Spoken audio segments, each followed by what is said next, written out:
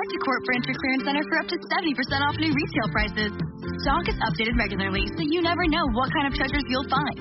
We offer a wide variety of stylish furniture for any budget, and every piece is Court certified, so you can let your personality show in every room. And now through April 3rd is our tax refund sale. Mention Refund 25 and take 25% off living room and dining room sets. Use your refund and refresh your home with stylish finds from Court Furniture Clearance Center. Go to CourtClearanceFurniture.com today.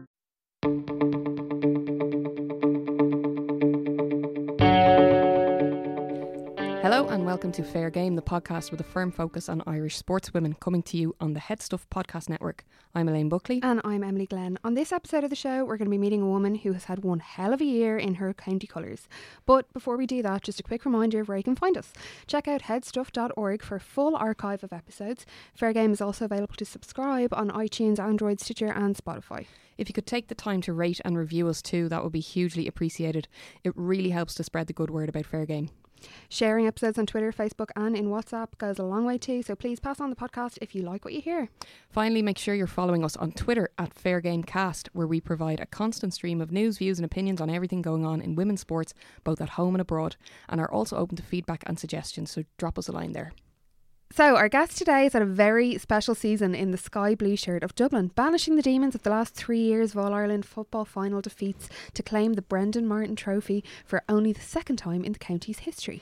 As well as claiming her second All-Ireland medal with the Dubs, on a personal level she put in a Player of the Match performance in the final, was awarded her third All-Star and the accolade of Players Player of the Year, and has just been announced as a nominee for RTÉ's Sportsperson of the Year. So safe to say that the 2017 season has been one to remember for Noelle Healy. Noelle, you're very welcome to Fair Game. Thanks very much. Well, we're going to go straight back to Sunday 24th September around the 5:30pm mark. So the final whistle has just gone in Croke Park. Celebrations are erupting all over the pitch, but you are whisked away stage left for your Player of the Match interview and presentation. And I'm not sure if you're aware, but like on the big screen for people in Croke Park and for people watching at home, I think we saw every possible human emotion cross your face in that moment. As Grania McElwain asked you your first question. Can you take us back to that moment? Yeah, I think I was just trying so hard not to cry. I'd say every emotion probably did go across my face. It was the first time I kind of spotted a few people that I knew in the crowd as well. And they were kind of probably feeling the same as well. There was definitely a few tears with them. And then like it's just so hard to imagine. I think even when the whistle went, you kind of feel that you're going to be just having this massive moment of elation, and it's actually just such a wave of relief that comes through you. You don't know whether to scream, to cry, to laugh. My one memory was, I remember I was by myself. I think I collapsed down onto the pitch. Then all of a sudden about 5 of the girls came and jumped on me, and for like 5 seconds I was like, this is so nice. And then I was like, I can't actually breathe. So I was like, thankfully I was whisked away at that stage. But yeah, it was just so surreal. Even just to do one of those interviews where you're heard throughout the stadium was a bit bizarre. But no, yeah, it was lovely. It was really nice. The ceremonial side of an All-Ireland final is a lot to take in. You've got the pre-match presidential salute, parade around Croke Park, the national anthem, and it's a huge amount of time from when your warm-up finishes to then when you actually kick off. But what goes through your mind as throw-in approaches? It's actually a bit of a delicate balance to get, because I think you're really nervous as it is. Like, there's so much nervous energy going through you. You get that buzz when you run out onto the pitch, and then you try to take it down, and then you're doing your warm-up, and then you go back around again to the parade, and then you meet the president, and then you're trying to get yourself back up again. So it's hard to kind of get the right level, because you don't want to completely exhaust yourself for the start of the match, which is going to be frantic anyway. I think this year we probably, I can't really speak for how everybody else is feeling. There's still people who probably were still only in their second All-Ireland or their first All-Ireland, so it was probably all still very fresh for them as well. But for me, I kind of just remember just trying to stay kind of as level as possible. So as we were lucky, as you kind of saw in the documentary, we had done the parade. We'd actually done it twice beforehand. We did the 2 weeks beforehand. One time we did it kind of at the exact same time, and the time we did it just before the men's game. And that actually kind of helped me, I think, because they had the music playing and we did the proper parade. We had everything planned properly. I actually was able to kind of get myself into the right mind frame. And even the first time we did it, I got you kind of get way too wrapped up into it, and I kind of let it go to my head a bit for our first practice. So for the second time around, you just kind of have to stay as level as you can. I think in 2015 we probably overshot it a little bit. We kind of tried to keep as warm as possible. We're doing tuck jumps and everything like that, and it probably just made us a little bit frantic for the start of the game. But it's a difficult one to get. But I suppose you kind of have to enjoy it as well. I mean, it's kind of a once in a lifetime, or a few times in a lifetime opportunity. But yeah, it's a nice one to enjoy and to look back on. But it is a difficult one to kind of try get that balance right. And then all of a sudden, throw in time, and like from the very beginning of that match, there was an extremely physical edge to it. What was it like to be in the thick of it as a player in those opening stages as markers were laid down? Yeah, I've actually talked about that with Niamh McAvoy, and we were just saying for the first 10-15 minutes we just couldn't catch our breath. And you can actually even see it after Niamh scores her goal. She doesn't even celebrate, she's just trying to catch her breath. And I think I was flat out in my face as well. It's just so frantic, there's huge hits going in. You're kind of, the first 10 minutes of a game anyway is hard to try to get your breath, and then when there's such that energy anyway, and like Mayo they're a physical team, they're a really fast team as well, so they brought that huge level of intensity. But yeah, it took us a while to kind of properly deal with the pace and to be able to match, I suppose, our ball control and our score taking with the pace. I think we were lucky that Sinead Ahern was kind of so on point from frees, that kind of played to us. It was a really tight opening third of that match, but about 25 minutes in, both teams all square, and you won a breaking ball from a kick out, and you took flight down the field to set up Niamh McAvoy's goal that you just mentioned, and you took flight with like such pace. Watching it back, I was like, Jesus, look at her go. Do you remember making that run? Yeah, well, yeah, I think so. I've watched it a few times, like it's just been kind of shown a few times since then, but I can actually remember it. Ciara Trant kind of just went for the long ball. She said she saw the space behind me, and that it was me and Alwyn against two of their players. I think it was Orla Conlon and Aileen Gilroy. And I just kind of gambled, to be honest. Like, I saw the two of them went for it, and I was like, I'll just see if it breaks nicely for me, if somebody either knocks it back or it just goes over their head. And thankfully it did. And then, yeah, I just saw the open space and just kind of went for it, I suppose. Yeah, and it proved a crucial goal. Like, the full-time scoreline of the final suggests that it was quite a one-sided affair for Dublin, but it really wasn't. Like, at the 50-minute mark, it was 1-10 to Dublin, 10 points to Mayo, and bearing in mind that Mayo had kicked 11 wides and dropped 7 into Ciara Trant's hands. But then, 10 minutes to go, all of a sudden, Dublin turned the screw, to use a great phrase. 3 goals in quick succession. What do you feel was the actual pinpoint turning point of it? I don't know, is it just I suppose Mayo had just gotten a yellow card and a player, so maybe that kind of opened it up a little bit for them. I don't know, is it Sarah coming on and just kind of having that, I suppose, freshness, and also maybe a few of us had missed opportunities and that was kind of in the back of our head, and she had just kind of the full of confidence. She made an unbelievable run, just kind of peeled off Carla. It was brilliant. Like, for anybody watching, like, it's exactly how you should make your run in the forward line. And I think that was probably the difference. Sarah just came on, was probably just a little bit fresher, and maybe just didn't have demons from earlier misses in the game, playing against her. And I suppose a combination of good play and good pass as well. I mean, we were kind of saying, these chances aren't always going to come for us. You'll end up ruining the chances a lot of the time. But I think we were just lucky that we kept on creating chances. I think Carla, the point that she had gotten just before that, if she'd kept going, she probably could have been in on a goal.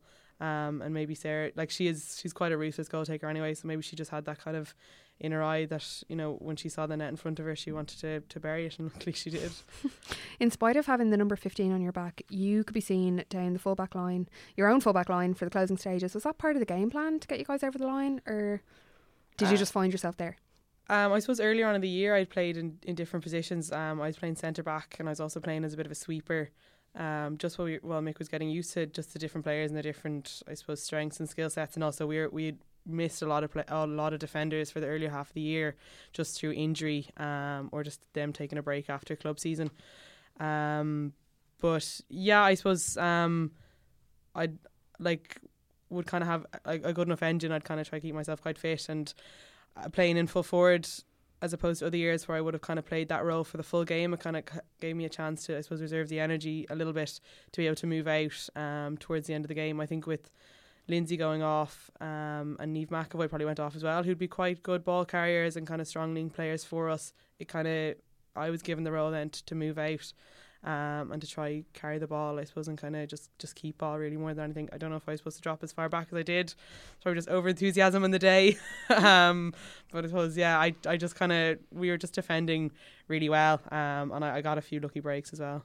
Yeah, well, your stats from the final speak for themselves. 23 possessions, the most of any player on the pitch that day, 11 solo runs, and 2-3 provided for your teammates in assists. So what did you have for breakfast that morning? Porridge. A lot. Yeah, no, I eat a good bit on the morning of a match. I had porridge. I think first of all when I woke up, watched a bit of TV, and then I had 2 poached eggs. What was it? Sweet potato fries For breakfast? Well, there's brunch then. You All know. right. The match is at 4:00. She makes a fair point. Fair point, well made. Yeah. Any excuse to eat. We all love carb loading day, and the Saturday we're like, yeah, it's carb day. If you get that wrong, though, I know. it's a tricky one. I know. But you've had a little bit of practice getting that right. So you are one of the 5 surviving players from the 2010 team who first lifted the Brendan Martin Trophy for Dublin. How did this time round compare?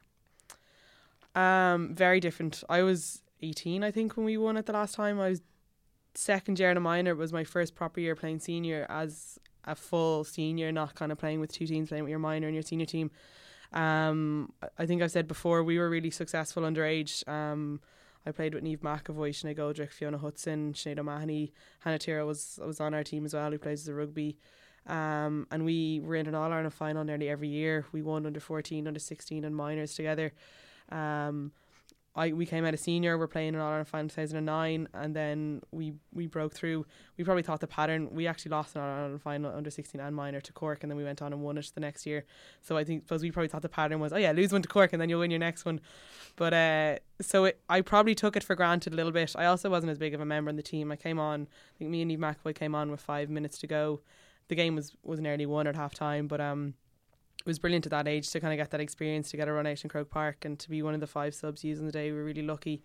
But we kind of just went with it, enjoyed the celebrations. We were both first years in college and kind of just enjoyed the week-long celebrations and the week-long of going out. And then I think we probably hadn't seen the hurt that the other girls had seen, or probably didn't put in the kind of same dedication and training that the other girls had put in, which you don't when you're 18 or 19. You kind of just show up and eat what you want and, have what you want, and training isn't as difficult. You don't have the same demands and the same sacrifices to make, whereas this year I really experienced the 3 losses very much on the kind of the front of it. I suppose the sacrifices that I had to make were so much more. I was kind of putting an awful lot more of myself into it and having to put an awful lot more of my time into it as well. So it kind of just, from that point of view, was just so much better. And then I suppose the group of girls that we had, it kind of felt more like it was my team and it was my group of friends as well. So from that point of view, it just was so special. And it's something that I'll definitely never forget anyway.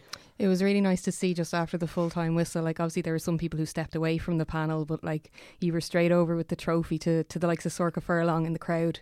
It meant an awful lot to an awful lot of people who had maybe stepped away from the panel as well. Yeah, I've spoken to Lindsay Peat a few times since then, and she was just even saying that it helped her heal a little bit, I suppose, from the 2014 loss that she had, that she kind of felt that she could take something from it, just to see the group that she was part of and, see that she did play a role, in definitely nurturing some of the younger girls when they came up as well, and seeing them get over the line.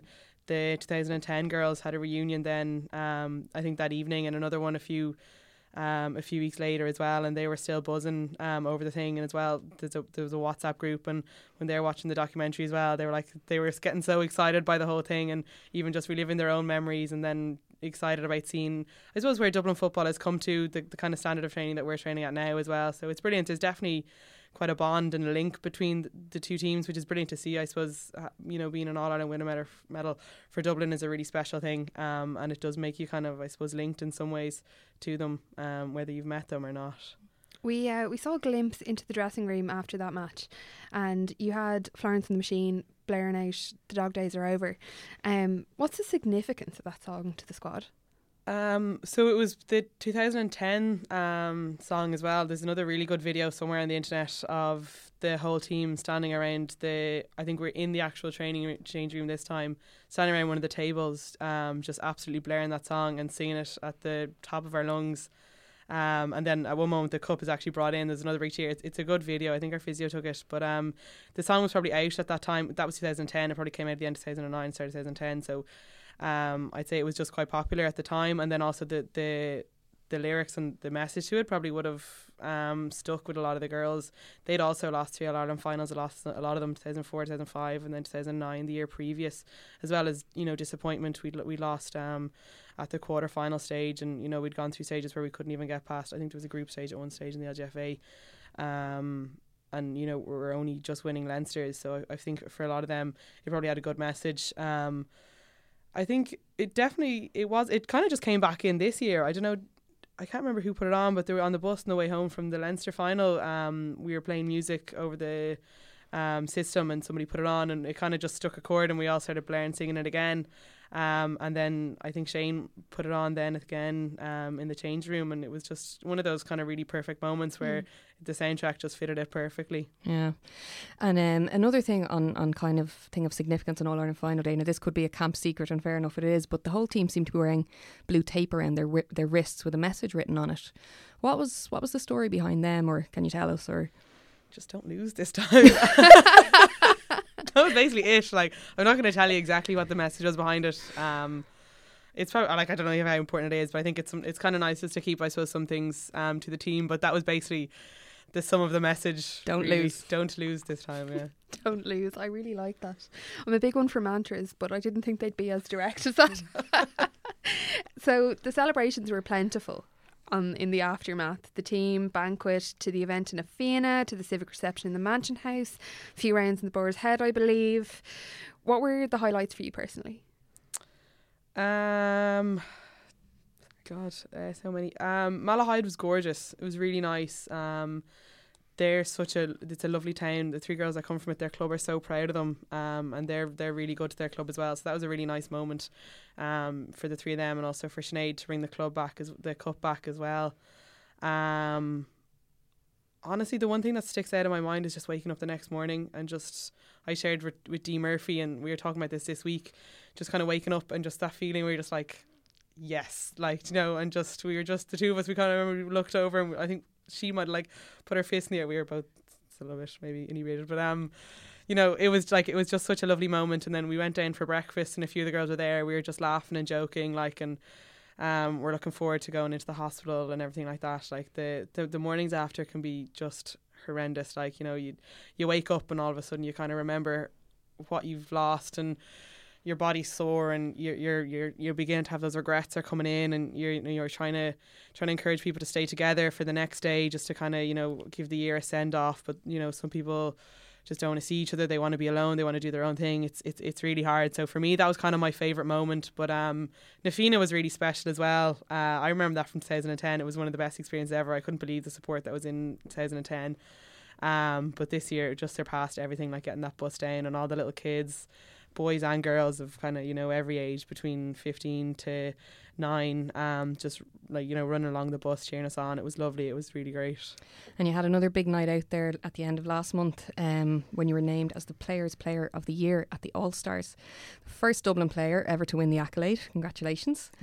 How did it feel to win that award? Bizarre. Still kind of feels a bit bizarre.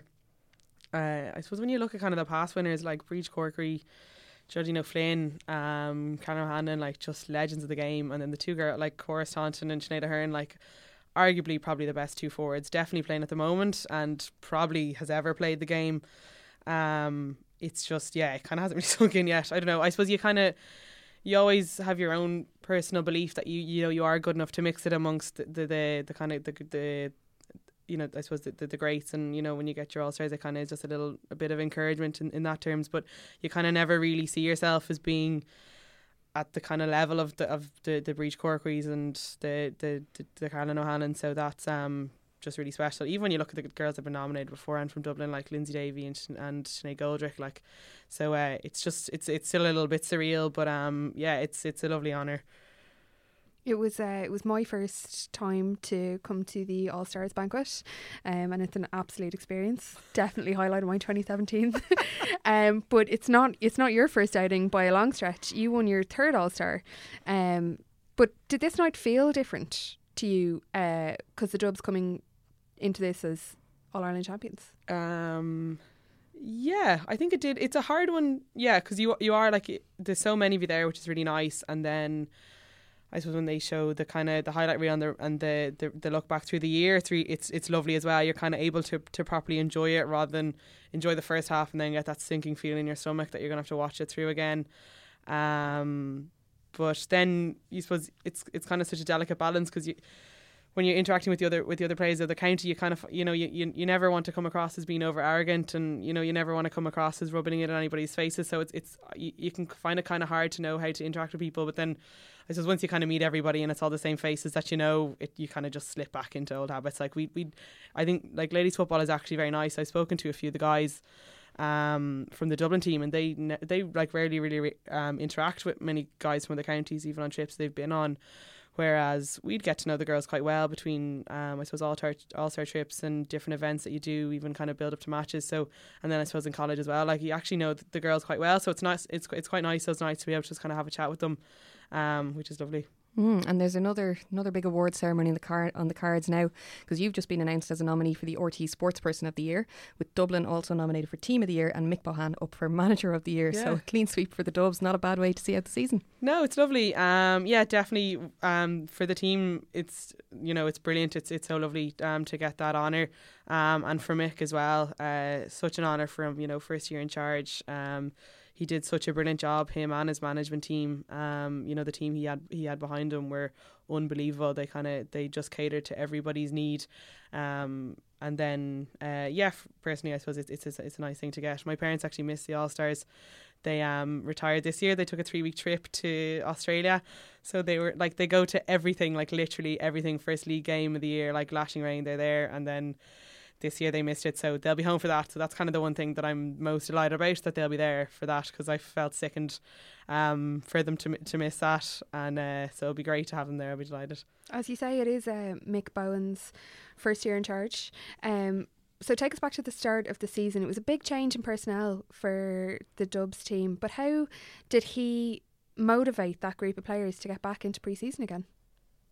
Yeah, I think we've said this before. He described a few of us as wounded birds, trying to get back.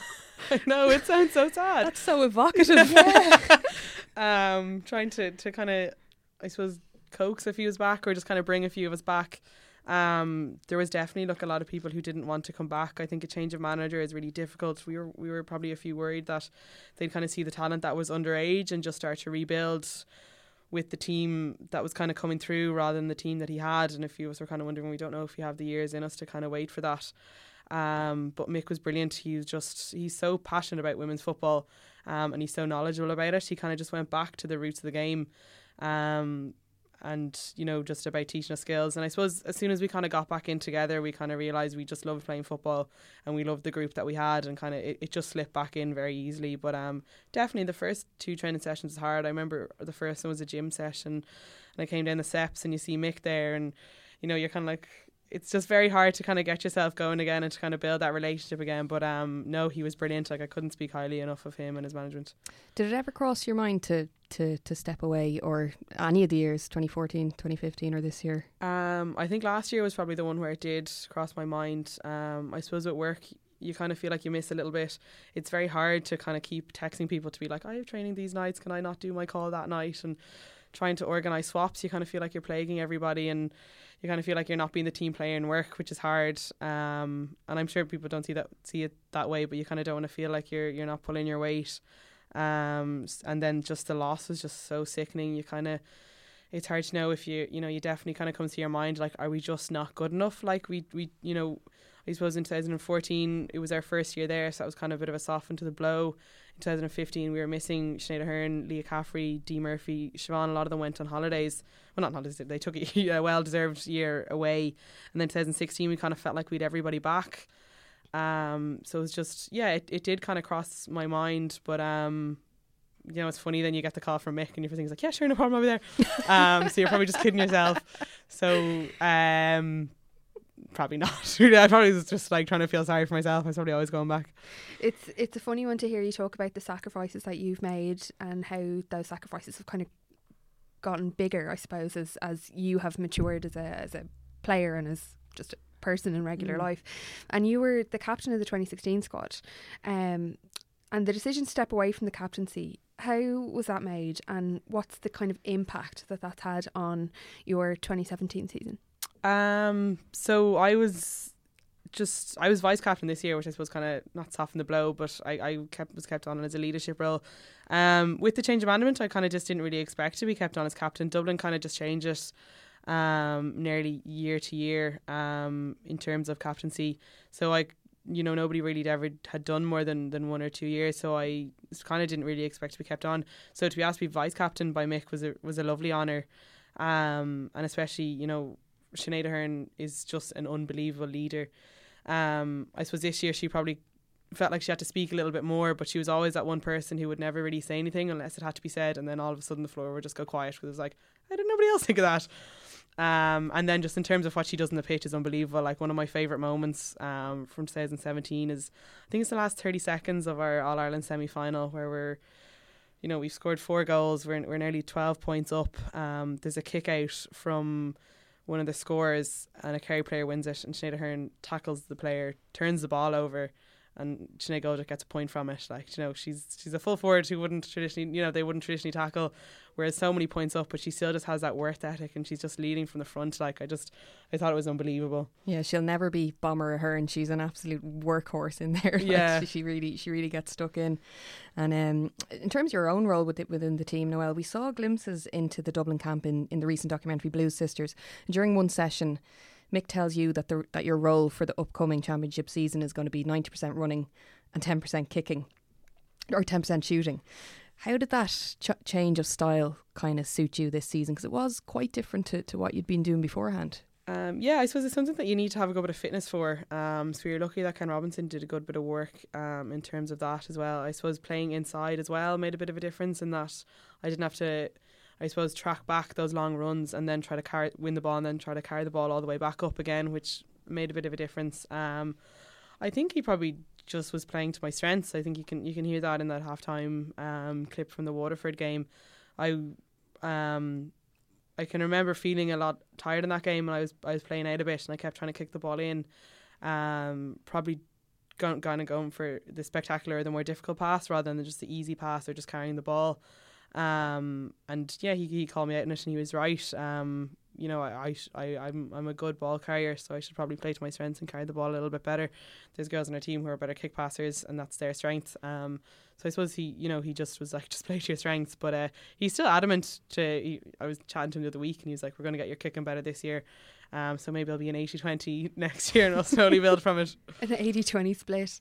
That particular scene you're talking about in Blues Sisters really struck a chord with me, because it's just he just is so kind of strong in his criticism of your performance from the first half, and he tells you that it's, yeah, I suppose he doesn't mince his words. Oh, yeah. And you have to take that on board in such a pressurised environment, the second half of the semi-final against Waterford, and you absolutely do. You went out and played an absolute stormer. Like, how do you do that? Because I think if somebody spoke to me like that, I think I'd freeze. I don't know what I'd do. Now, obviously you have a really, trusting rapport with Mick, so you can take that on board, but how? Yeah, definitely trust, I suppose, is the most important thing. You need to know that they're coming from a place where they're just trying to get the most out of you, and they're not doing it because they want to have a pop at you.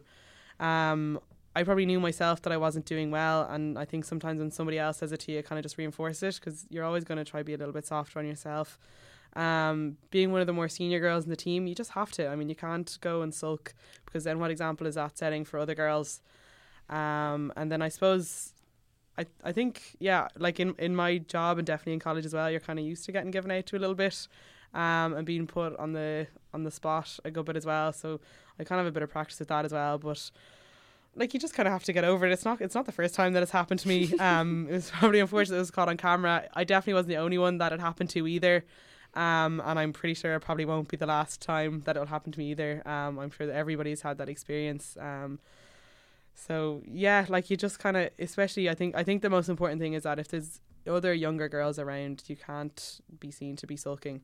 It's a team, you know, like if, as Mick said, like if you're not doing your job, if you're tired, it's the next man up, and that's the way it has to be. Did you have any reservations, Noelle, about cameras coming into the Dublin camp? Like when the idea of the documentary was first kind of mooted, did you have any concerns about that, or were you all for it? So Mick sat down with myself and Sinead and a few of the other senior girls in the team and asked kind of what we thought of it. We'd had cameras in around before. I suppose where the idea came from was that Ganu show that was on. It was the same team that were in. They were at one of our training sessions. I think they must have just seen, or their interest was piqued kind of by the type of training that we were doing, and then maybe by the group that was there as well. And then they asked Mick if what they thought about kind of doing a fly on the wall documentary. The girls had done it in 2003 as well. No, 2004, sorry, when they got to the All-Ireland final. And a lot of us have seen that show. It's a brilliant show, and it's great to kind of see the inside of the team. He did kind of ask us, he said, what do you think? Like, do you think that people are gonna start playing up to the cameras, or do you think people are gonna be shy of the cameras? And the opinion that we had was that there's actually no place to hide. You know, you kind of have to be honest. You know, you can't shy away from it. It has to be black and white because people are going to see it. And then the other thing that we felt was that it gave us an impotence, I suppose, that we knew that was going to be shown in November at the end of the season regardless. So basically, what do you want to be watching? Do you want to be watching yourself get knocked out at a quarterfinal, at a semi-final? Do you want to watch yourself losing an All-Ireland final again? Or do you want to be sitting down and watch yourself winning an All-Ireland final? So that's kind of the way we saw it, like kind of just write your own story basically. That's really impressive, write your own story. I like that. It's interesting to hear you talk as well about the crew, their interest being kind of picked by your training style. And we saw a particular scene in that documentary when you guys are in the gym and you're just throwing medicine balls at each other's abs. And I was tempted to Google, does that give you immediate abs if you do that? Because we'd be straight down to FlyFit. I think you're probably just trying to find them. Yeah, where is that? But listen, talk us through a typical training week for a Dublin player. So last year we did that gym session on Monday. So we'd be down with Ken, we'd be doing either a strength and conditioning session or some kind of activation session, maybe a recovery session. Wednesday, Friday and Sunday then were pitch sessions. So on ball work, squad games, working through tactics or working through drills. That's kind of. And then outside of that? So outside of that, it's up to yourself. A few people do either Pilates or yoga. They might go to the sea, do a bit of a swim. It just depends. Some people do nothing. They kind of like having their days off. They just need their days off to kind of prep for the week. Some people, it depends on the time of the year. If it's earlier on, they might do their own little bits of work, either ball work or fitness work, or mobility work. And then if it's coming to the end of the year, they might just be kind of using it just to do either light ball work, light skills, or even just get down to our clubs, I suppose. Mm-hmm. And you mentioned already you have a very high pressure job in your career as an anaesthetist. No, I can't do it. Anaesthetist. Yes, there we go. Good. I tried so hard. I was told last week, I was down in St. Bridget's and a few of the girls were in the primary school that I was, and they're like, your principal showed us your video with the AIG one. I was like, oh lovely, what do you think of it? They're like, they're lovely, you work as an antibiotic, don't you? I was like, close enough. So close. Yeah. Yeah, I'm not going to try say it again, but in your work as that, sport life balance is it's tricky to strike for anyone who commits to intercounty football. Like it's 9-10 months of your year, but for you it must be even more difficult. How do you kind of juggle the recovery and nutrition side of things alongside your training? Recovery can be hard, I suppose, because you're on your feet an awful lot. I used to wear those like recovery pants or skins pants underneath my scrubs, particularly if I was doing like a long day on call. They just kind of help, because you feel like you're getting that extra little bit of recovery in, and then they kind of help just with your legs from stop being so fatigued. It's just about kind of getting enough sleep. I suppose that like everybody has very long jobs and everybody works very long days. I suppose the difference in my job is I kind of have to throw weekends or nights into contention, which can kind of throw off your sleep, and then also it's just a nightmare to kind of work out your rota. I was really lucky in all the places I've worked. The people who are doing the rota are brilliant. They're really supportive and they're kind of happy to work around me, which has been brilliant. Like that kind of, it makes or breaks it. But it's just about being prepared. I suppose we were lucky this year we got a little extra bit of funding made available to be able to have food after training, which made such a difference, just because you're getting food in early, and then you kind of can go to bed a little bit earlier because you're not going home and trying to prepare food for that night and then for the next morning as well. So yeah, it's kind of just about being organised and time management, and then I suppose been lucky in terms of recovery and injury prevention. You kind of try to do your little bits as much as you can, either before or after training, but I think sleep and kind of good food is probably the best thing that you could do. That's really nice to hear, because I love sleep. It's one of my favourite things. Food is also great. Food, absolutely top 3. But listen, take us back to Noelle as a little wee tot. Your parents are from Mayo, you just mentioned, and your first trip to Croke Park was to see the girls in green and red take on Monaghan in the 2002 All-Ireland final. Mm-hmm. What did you take away from that experience? Mark Correstone. Yeah, up Mayo. No. I was just so excited by it all. I actually remember, I think I was playing kind of wing forward at the time, wing forward, centre forward, and I remember there was one girl that was running with the ball up the wing. She kind of made a big long run up the wing, and I remember thinking, like, that's deadly. I want to do that. Like, I want to make a big run at Croke Park. I just want to get to Croke Park. I just loved it. I thought that the whole spectacle of it was brilliant. To be playing in such a massive stadium was so good, and just like playing for your county, I just thought it was the best thing ever. I loved it. Yeah, I just loved the crowd, the excitement of it. And as well as the football, what other sports did you play when you were a young girl, and who actually were your role models that you looked up to in sport? So I started off in athletics most of all. My biggest role model would probably be my older sister. She's 5 years older than I am. She would have started off in athletics. She was a really good middle distance to long distance runner. Would have represented Ireland and Leinster at kind of schools and club level. When we were in primary school, I used to be able to get off early to go watch her. Just my mum couldn't pick me up from school, so I used to get to go watch her run her races when she was in secondary school, and she used to win. So I loved it because I got off school early, and then I just loved watching her win. And then I remember they used to announce it over the intercom that like Niamh Healy has won another race, and I was like, that's my sister. I was like, loved it.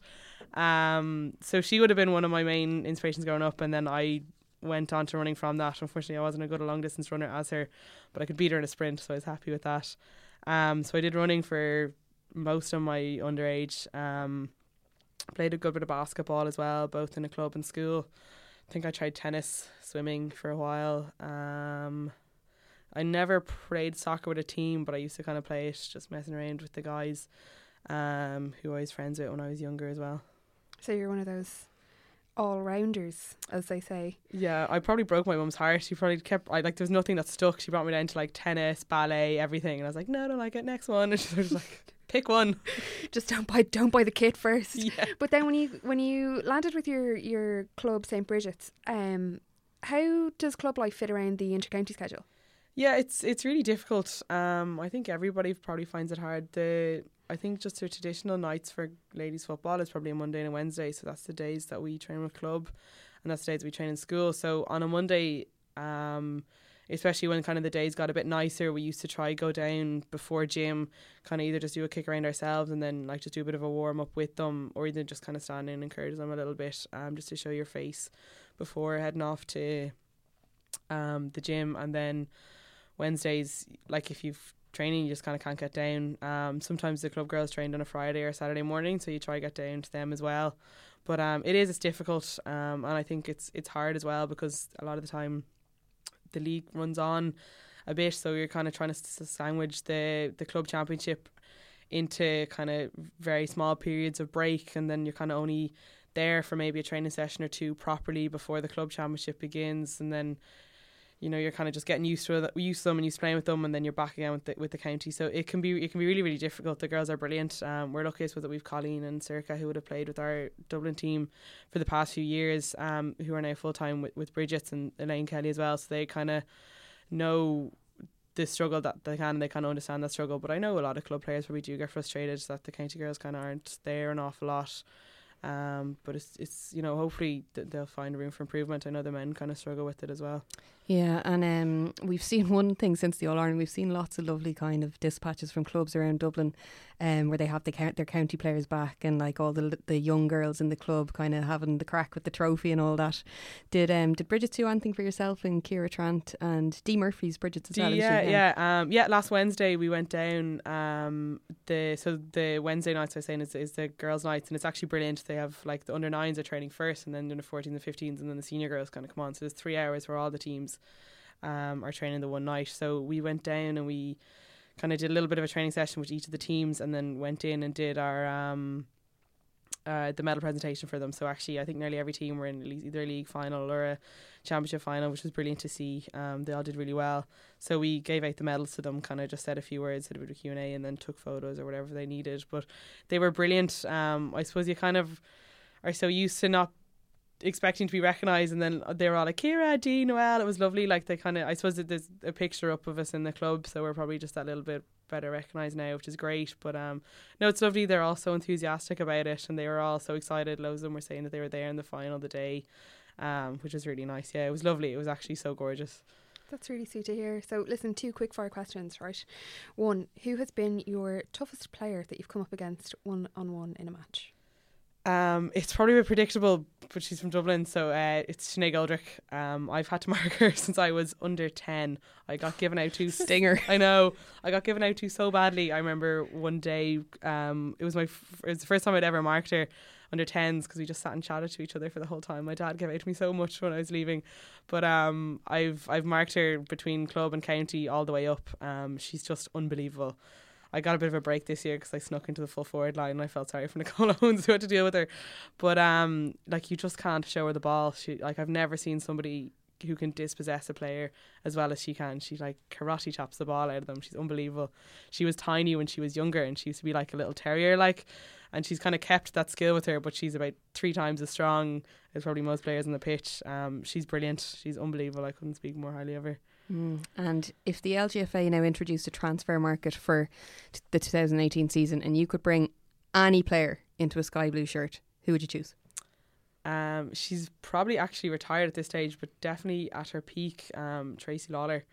We played with her at Leinster at the Interpros, and then we would have played a good bit against her with Leash, and she's just unbelievable. I've never seen somebody who's so good at carrying the ball, such an engine, and then just such an unbelievable free taker. I remember there was one at the Interpros, I think it was the Shield final, it was to go into extra time. It was from inside the 21, like way out of the left, and she just pinged it straight over, like pressure kick, no bother to her. I was so impressed with her. And you know, she kind of, there would have been, I think there was one stage where there was maybe 5 of us on the starting team in that Leinster game were from Dublin, and she was the 6th one who was from Nice, and she just slotted in so effortlessly, was just able to play off it so well. Is just such a good natural footballer, such an intelligent footballer, so it'll probably be her. So we've covered the celebrations from the All-Ireland, and I mean, you haven't taken it easy on the celebrating. And they've been going for 2 months strong, and there is no sign of stopping either. And these are apparently all going away at Christmas time together. Where are you off to? Yeah, the girls are going to Cyprus. I'm working, so I can't go. No. Yeah, but I'm sure they'll have a good time. No doubt. And the All-Stars touring party are off to Thailand in March. Are you going to make that one? Yes, I've booked, pleaded and begged for leave off. So hopefully I get it. I mean, if I don't, I don't. But yeah. So Thailand is on the menu there. Yes. You've been on an All-Star trip before, of course, to San Diego. Yeah. For the vast majority of us, I don't know. I play junior football, so I'm probably not going to make an All-Star team anytime soon. Do you reckon if I take up the sport now, I could make one? No, you'd cry. Yeah. You have to deal with those halftime team talks. No, I can do it. What is an All-Star tour like? I suppose I've only been on one, and it was brilliant. It's it's good fun. Goes into our stays tour. No, it's good. It's nice to be able to mingle with the girls from the other team, to get to know them, and especially just have a night out with them where kind of you're there together as a one team, as a one travelling party, without kind of having we've just beaten you a game, or we're coming up against you soon. It's probably a good time of the year to have it as well. The matches are brilliant. It's great to be able to play with them as well. We got an opportunity to play with kind of some of the Cork girls who never really get a chance to play with, and it was brilliant to kind of just see their style of football, how they play, how they communicate with each other on the pitch, was brilliant as well. And then there's a few good nights out as well. A few casual refreshments. Yeah, one or two, yes. Yeah. So listen, it's our final question, and to kind of surmise your year, you've had a whopper of a year, but also ladies football in general has had an absolute cracker of a year. A landmark day for women's sports on the 24th September. A record attendance of 46,286 people to those turnstiles. So when you're kind of projecting forward into the future, where do you see your sport growing? How do you see it growing? Exponentially, I think. I think at the moment there seems to be a huge appetite for kind of not just fitness in general, but I suppose definitely I think what struck people from our final was probably that sense of belonging, and then the sense of bond that was between the girls in the team. And I think it wasn't the skill, it wasn't what was on display, it was kind of that just sense of camaraderie and that sense of going and achieving for something together with a greater group. So I think a lot of people are kind of probably yearning for that or looking for that as well. So I think team sports will probably become a bit more popular in terms of that.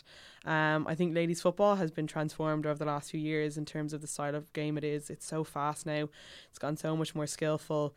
It's probably a lot different to the sport that I would have seen when I went as a young girl to watch that game in 2002. I think it's a really exciting game. So I think a lot of young girls are probably very excited about it as well. So I can kind of just see it going from strength to strength. Now I think a lot of that depends on people getting behind it, and people demanding that it goes strength to strength. I think if we kind of rest on our laurels at this stage and just expect it to happen, it's not going to happen. We need to kind of stand up and make sure that people take notice. I think the league will probably be a good acid test from that. I think if we go back to playing in kind of substandard pitches for intercounty and for not getting the support out, it's just going to go back the way it is. Whereas I think if we kind of demand from our men's county board that they let us have the double headers on the big days when it fits, I think that will make a huge difference, even if it's just people coming in for half time. I mean, you're never going to get the big crowds in for the full game, especially at the start when it just begins. But if you can showcase your game for 20-30 minutes, especially when it's coming to the end, is always the most exciting part. I think that will make a huge difference. Yeah, it'd be great to, that figure is amazing and it's such an achievement, but I personally would just love to see more support out for the semi-finals and the quarter-finals, because the ladies championship is so competitive that you're getting absolute crackers of games. I don't like comparing it to the men's championship, but it is a more exciting championship. Yeah, and for every county as well. I think I think the structure that the ladies football has with the junior, intermediate and senior championship just makes so much sense. Every single county has a real chance of getting to an All-Ireland final. And so I don't see why, the whole counties aren't getting out behind it, because a lot of the counties are going to get to All-Ireland semi-finals, All-Ireland quarter-finals. So, it makes absolute sense to get the clubs out behind and supporting them. I think as well, it is a difficult step up to make, going from playing your semi-final in front of 300 people, 500 people to 46,000 people. It's difficult for the players to make that step up. So, it would be great for the game to kind of be able to equalise those numbers out. Yeah, it was, I suppose, the most I've ever wished that I've played a team sport was watching Blue Sisters, having followed you through the season, and I was there thinking, God, is it too late to take it up? Is it too late to take it up? And it absolutely is for me. Just 100% is. But everybody else, I mean, the GA have some, they have some fantastic initiatives for getting women back into playing ladies football. Yeah, the Gaelic Mothers for Others, even they did the corporate one last year. I thought that was brilliant as well. All the different AIB and Lidl and all them had their games. They played off against each other in a blitz. It's brilliant. I think guys are probably better for kind of organising their little five-a-side games, booking pitches, playing tag rugby. I don't think as girls we're probably good enough. We aren't good enough at doing that type of stuff and getting together and doing group activities like that. So I think that type of stuff helps in that terms. Well, we're going to wrap things up there. Big thanks, Noelle, for taking time out of your busy schedule to join us in the Fair Game Hot Seat. We fairly bombarded you with questions there to reflect on the season that was in the sky blue shirt of Dublin. You can follow Noelle on Twitter at Noelle Healy.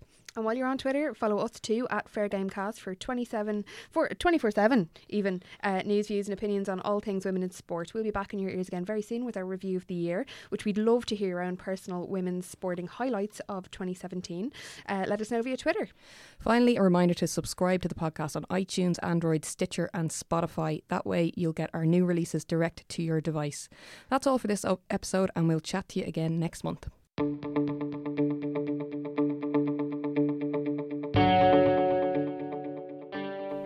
This podcast is part of the Headstuff Podcast Network.